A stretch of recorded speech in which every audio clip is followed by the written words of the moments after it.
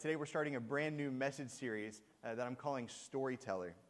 So over the next 4 weeks, we're going to take a closer look at 4 different parables that Jesus taught in the New Testament. And depending on how you classify what a parable is, Bible scholars, historians believe that there's anywhere between 30 and 50 parables. Now, that's a big range, all right? But what we've chosen to do is just take 4 of those that are found in the New Testament Gospels, specifically Matthew, Mark, and Luke, and focus on those 4 over the next month.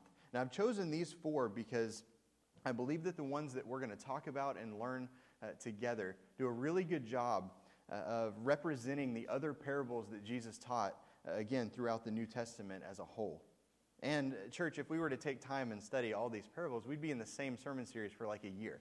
All right, we don't want to do that. So we're going to take just 4 of them. So if you're here today and you're interested, though, in reading all of the parables, and I would encourage you to do this. This would be a great challenge for our church.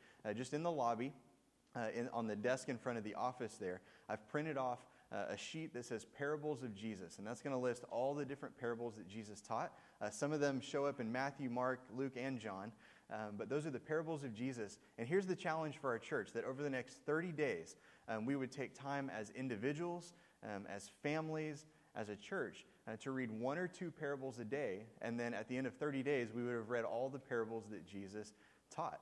Some of the parables are as short as 2 verses long. They're not very long, and then some have a little bit more length to them. So let's lay some groundwork together this morning. We'll start here. What is a parable? I'm glad you asked. We're going to talk about that. So the simplest definition that I have ever heard came from a pastor that I served with in McAlester, Oklahoma. He was an Ozark graduate, and he's faithfully served the church there for about 35 years. His name's Cliff House, and he used to always say this to the kids in the chapel service that we had. We had a Christian school as well of about 300 kids. And he always say this: a parable is an earthly story with a heavenly meaning.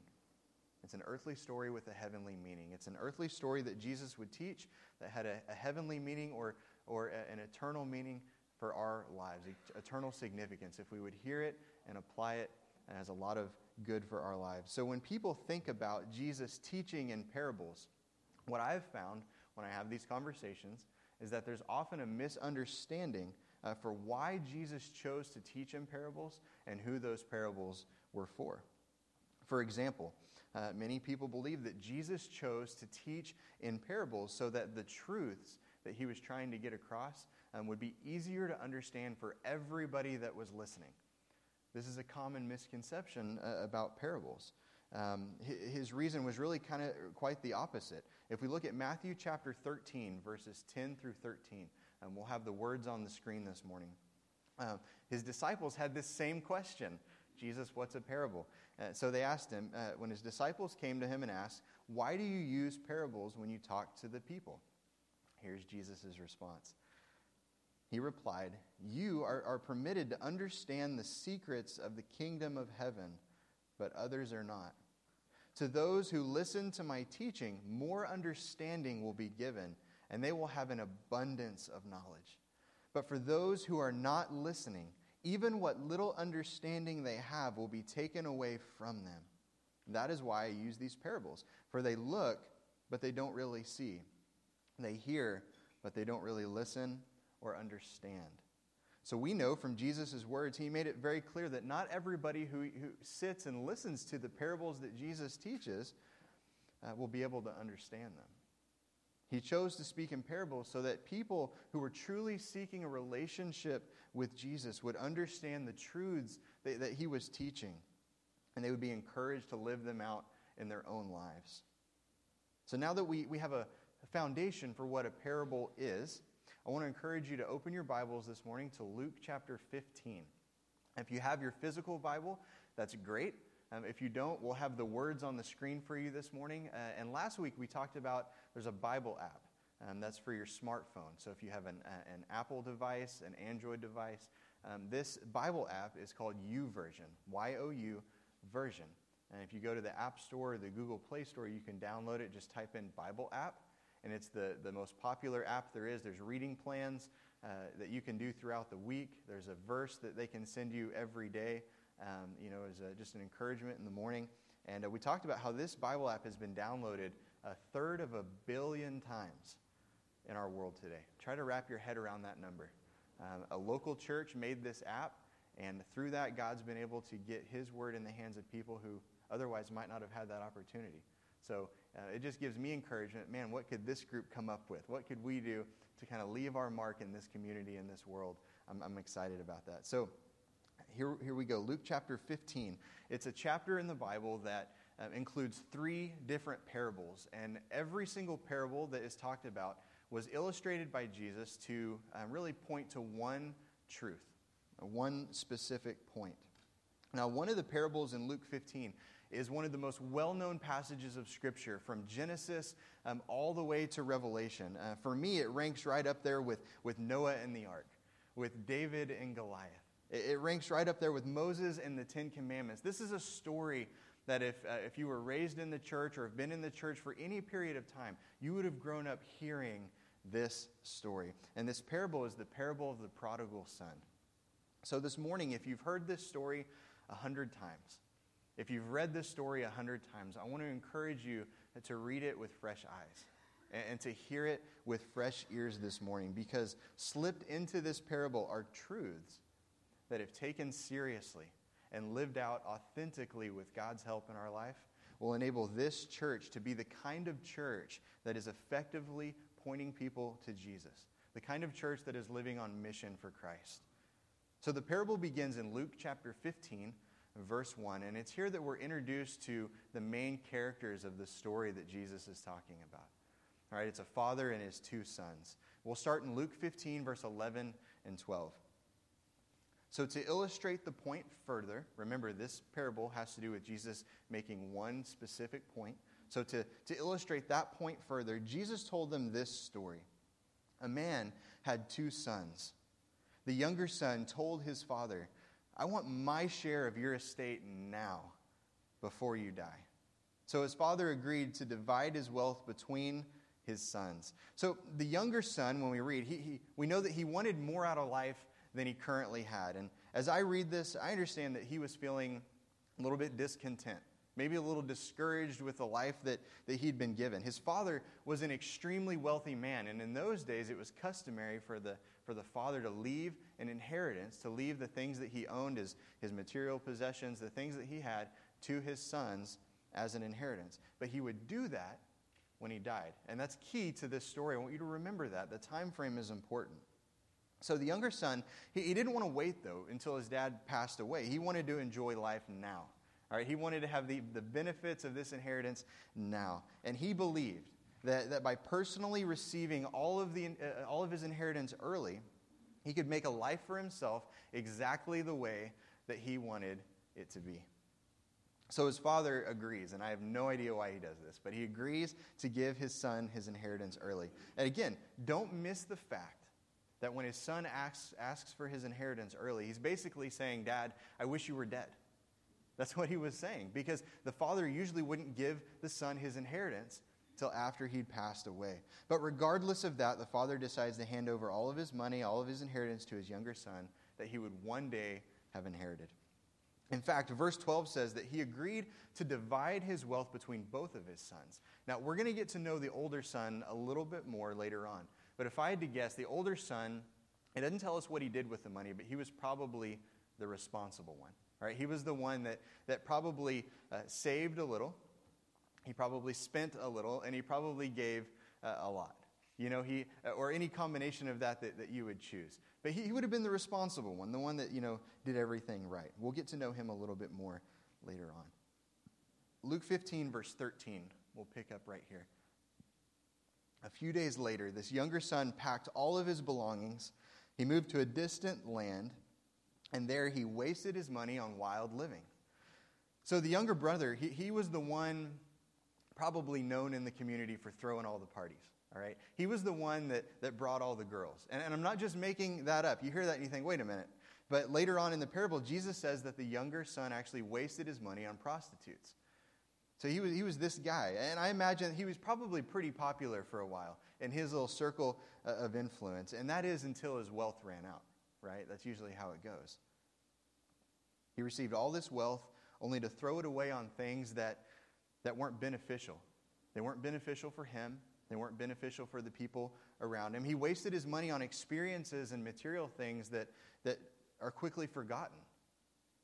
You know, I've heard you can't take the moving truck with you when you die. You know, that kind of idea. He was putting his investment and the inheritance that he had into worldly things that he just couldn't take with him when the time came. He wasted it. And before he knew it, the high life that he'd gotten used to, it was gone quickly. So Luke 15, verse 14 and 15, we'll continue reading here. It says, about the time his money ran out, a great famine swept over the land, and he began to starve. So he persuaded a local farmer to hire him. And the man sent him into the fields to feed the pigs. Now, the NLT version of the Bible that we're reading today says that he persuaded a local farmer. You read this, you can hear the desperation in his voice because he literally has nothing left. But you and I understand this morning, we understand that pigs aren't the cleanest animals in the world, right? But I'll be the first to admit, I love me some bacon, all right? But to a Jewish person, we actually have fairs in Oklahoma that the whole theme is bacon. It's like, let's wrap whatever we can in bacon. Maybe they have that here. It's like, let's wrap a Twinkie in bacon. I don't know if anything can be that bad for you. I would try it, I think. I would. And then they deep fry it after that. So it's the trifecta. So to a Jewish person, though, taking care of pigs, this was the ultimate low. When you begin to study the culture and the history, it was hitting rock bottom because pigs were considered religiously unclean. They were considered so unclean, in fact, that you weren't allowed to touch them, feed them, or clean them. You weren't really allowed to go near them. The younger son, when you understand this and you read this to this point, he has nowhere else to go but up. He's hit rock bottom. Luke 15, verses 16 through 19 says this. The young man became so hungry. Hear this. I don't know if you've ever been this hungry before. My kids say that they're starving sometimes. I don't believe them. The young man became so hungry that even the pods that he was feeding the pigs looked good to him. But no one would give him anything. So when he finally came to his senses, he said to himself, even at home, the hired servants have food enough to spare. There's food left over at home. He says, and here I am dying of hunger. So I'll go home to my father and I'll say, Father, I've sinned against both heaven and you. I'm no longer worthy of being called your son. Please just take me on as a hired servant. So the younger son, he's experiencing something that most people experience at some point or another in their life, whether they want to admit it or not. He messed up, he made some bad choices, and he finally realizes how much the people back home really do care for him, how much they love him. After he'd gone down this road, a road that hurt not only himself, but the people around him, he made up in his mind it was time to go home. Hoping. You can hear it in his voice, just hoping that he would be given an opportunity just to work for a living. We can tell from the words that we read in this passage that he just wanted to be in the company of his family. He just wanted to be in the company of the people who cared about him the most in this world. He would have been okay, I believe, if all that was offered was an opportunity to serve and work the rest of his life. I don't believe that he was wanting any favors, any handouts, and he certainly wasn't expecting reconciliation for the relationships that were in his life. He knew that because of his actions and his choices, those were broken. And he thought they were done. But this isn't how the parable ends, and I'm thankful for that. Jesus tells us that even when the younger son was a long way off, I don't know how far off this was. In my mind, I imagine a porch, and his dad's sitting there, and it's a long, straight road, and he can see. Even when he was a long way off, his dad could see him in the distance coming towards him. When you read this, you have to wonder, was the dad waiting? Was he wondering? Was he checking the road every single day? Was he praying for his son every single day? A great truth, a great reminder for us this morning. If you're here today and you've been praying for one of your children, if you're struggling with a friend or a relative, here's a truth I heard from another pastor this week. If you're currently praying for someone, It's this: if it's not God's time, you can't force it. But if it is God's time, you can't stop it. If it's not God's time, you can't force it. But if it is God's time, you can't stop it. God's delays are not his denials. Keep waiting. Keep wondering. Keep praying. Keep trusting that God will answer your prayers according to his will. I want to encourage you with that this morning. Luke chapter 15, verse 20, we'll continue here. It says, "So he returned home to his father, and while he was still a long way off, his father saw him coming, filled with love and compassion. He ran to his son." He didn't wait for him to come to him. He ran to where he was at. He ran to him, he hugged him, he embraced him, he kissed him. The younger son, I just imagine this picture. And again, I don't know if this is what happened. This is my opinion, but him falling to his knees and just saying, "Dad, I've messed up. I've messed up. I took everything that you gave me, everything that you taught me, all the lessons, all the life lessons that his dad had poured into him growing up, and I threw it all away. I don't even deserve to be here anymore. But I just need a place to eat. I just need a place to work." So what'd the father do? I'm glad you asked. He called to the other servants that were hired by the family. He said, "I want you to fetch the finest robe that you have." And then he went and found the family ring to put on his son's finger. And we know that this was a gesture assuring the younger son's place in the family. This is huge. And then he ordered that preparations be made for a huge party to be thrown in his youngest son's honor. Now, I read this, and the humorous side of me is thinking, this younger son must have been partied out by now. All right, that's the last thing that he wants. But that's what his dad said has to happen. He had to have been speechless when he heard this. I mean, he must have been so overwhelmed that he didn't even know how to respond. This wasn't what he expected. It's not what he thought that he deserved. He expected a completely different reaction from his dad and the people around him. But what he received was unconditional love and grace. Now, the scripture is silent on this. This is something I heard about 7 years ago. I was trying to think back to the exact moment that I heard this. I believe I was sitting with a small group in a living room when I heard this. And this is what I heard, and it has stuck with me ever since. That I don't think the prodigal son ran away only once. The scripture's silent on this, but think about this. Church, all across the room this morning, have any of us ever done a particular sin only once? Maybe. Maybe you have, but I would say no, in general. And I'm willing to bet that the dad had a shed full of welcome home signs. I mean, what a great picture of God's love and his grace for us this morning. Amen? So as the parable continues, we see how this older brother reacts. Remember, we got a little glimpse into his story, and now we get to see how he reacts. And my wife reminded me this week, I said, "I want you to read this, and I want you to throw out just 2 or 3 thoughts that you have." I like to talk about my messages with her and pray together and just see her thoughts. And she said, "You know what's really cool is I'm glad that Jesus chose to include the older son, because here's a guy that had his life together. He did everything right. He was the straight-A student. He did everything that his dad said to do, and he did it the right way. And how we see him respond is probably more in line with what the younger son thought that how people should have responded. But what we learn is that even if you do everything right on the outside, nobody's perfect except for Christ. He had his own struggles. He had his own things that he was dealing with. We just don't get an insight into that until here we get a pretty big picture into his character.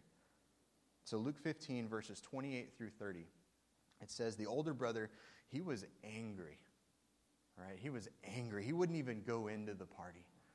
His father came out. Again, this is the father coming to meet the son where he was at. I didn't think about that this week until just now. How cool is that? The father comes out to where his son is, and he begged him, but he replied, "All of these years I've slaved for you. I've never once refused to do a single thing that you told me to do. And in all that time, you never gave me a young goat for a feast with my friends." But when this son of yours comes back after squandering your money on prostitutes, you celebrate by killing the fattened calf. So as the father is hearing this, as he's hearing his son just kind of lay it all out there, how do you think he responds? I mean, if I had my opinion, if this were a test and I hadn't heard the story before, and I had to write down my response and how I think that the father should respond, I would say that he probably said, son, you're right.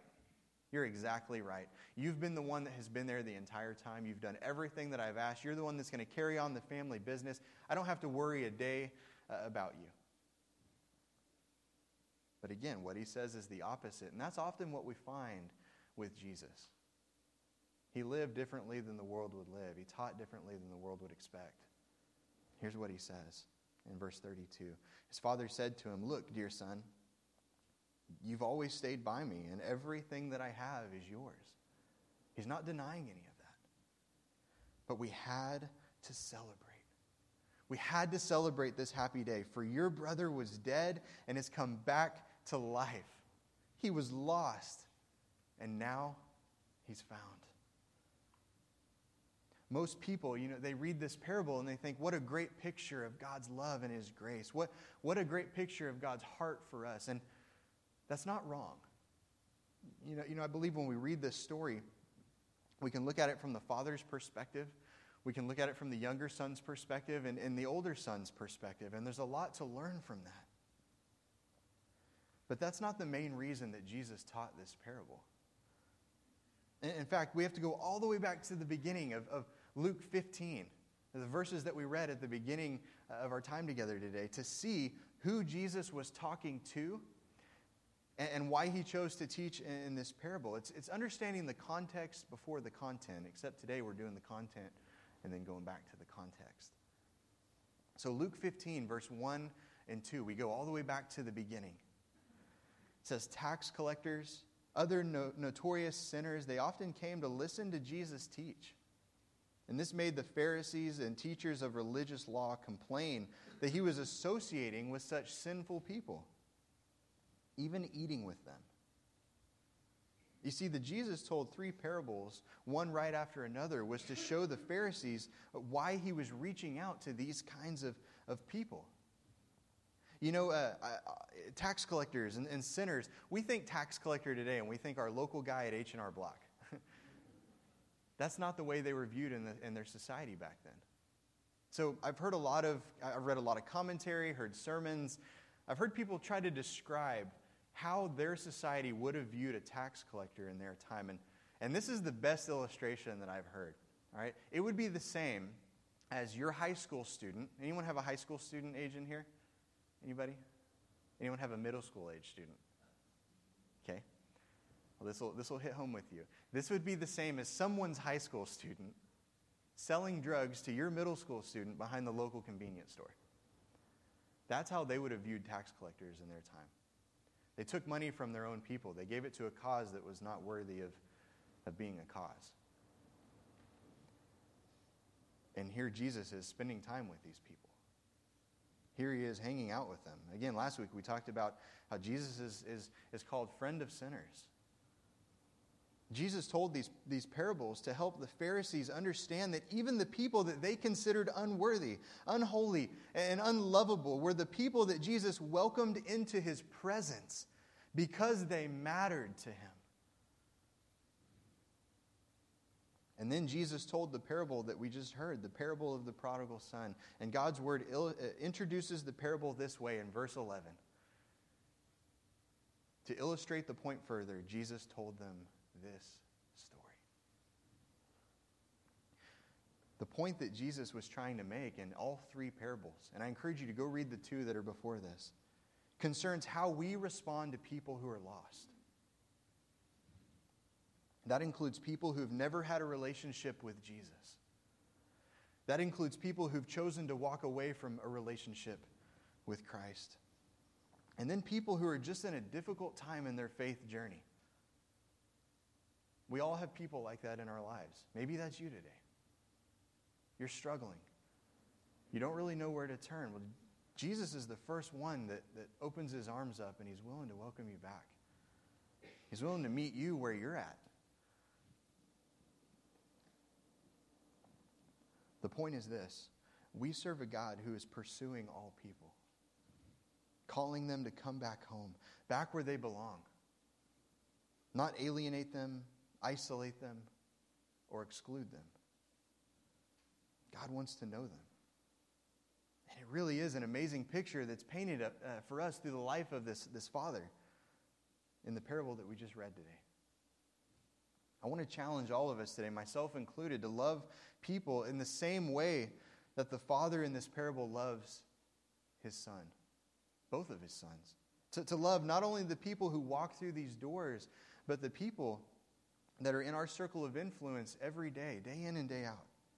The loving father, he wasn't just concerned about who was already in the house. Every single day he was wondering, he was praying, he was hoping God would bring the one that wasn't there home. He didn't just write off the younger son who left to make his own life and he ended up completely messing things up, throwing away everything that his dad taught him, everything that his father gave him. He didn't say, you know what, he'll get what he deserves. That's his fault. He made his own bed. He can lie in it. He didn't just say, I have another good son that's here. I'm okay with that. Instead, every day he thought about who wasn't there. So here's my challenge for the church this morning. Here's my charge for the church today. It's simple to hear, but it's harder to live out. Let's be a church that loves people regardless of their past, regardless of their present. Let's begin praying more consistently for people in our own community to respond to the good news of the gospel and to come home. I believe that God desires for his church to have a heart after his own heart. And if we don't have a heart like that, let's begin praying for that heart. There are things in ministry, you look at everything from birth through older people and everything in between and missions and, whatever ministry is for you. There are aspects of ministry that over time I just don't like. And I've had to pray that God would give me the same heart about those areas of ministry that he has. If that's you this morning and you've been bitter about that, you don't want to see people that look different or talk different or whatever the case may be a part of this church, begin praying that God would give you his heart for the matter. Begin praying for people to respond to the good news and come home. And it all comes back to this. How we choose to love God and how we choose to love others will determine what kind of church we really are. Let's follow the example of Jesus today. Now, this is a rhetorical question, and this is what we're going to end with.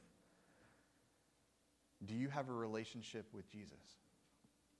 If you do, this next verse that we're going to close with is your story. At one point, you've been the prodigal son or daughter, and God has waited for you to come home. This is our story. Romans chapter 5, verse 8. But God demonstrated his own love for us in this, that while we were still sinners, Christ died for us. That's our story this morning. Amen.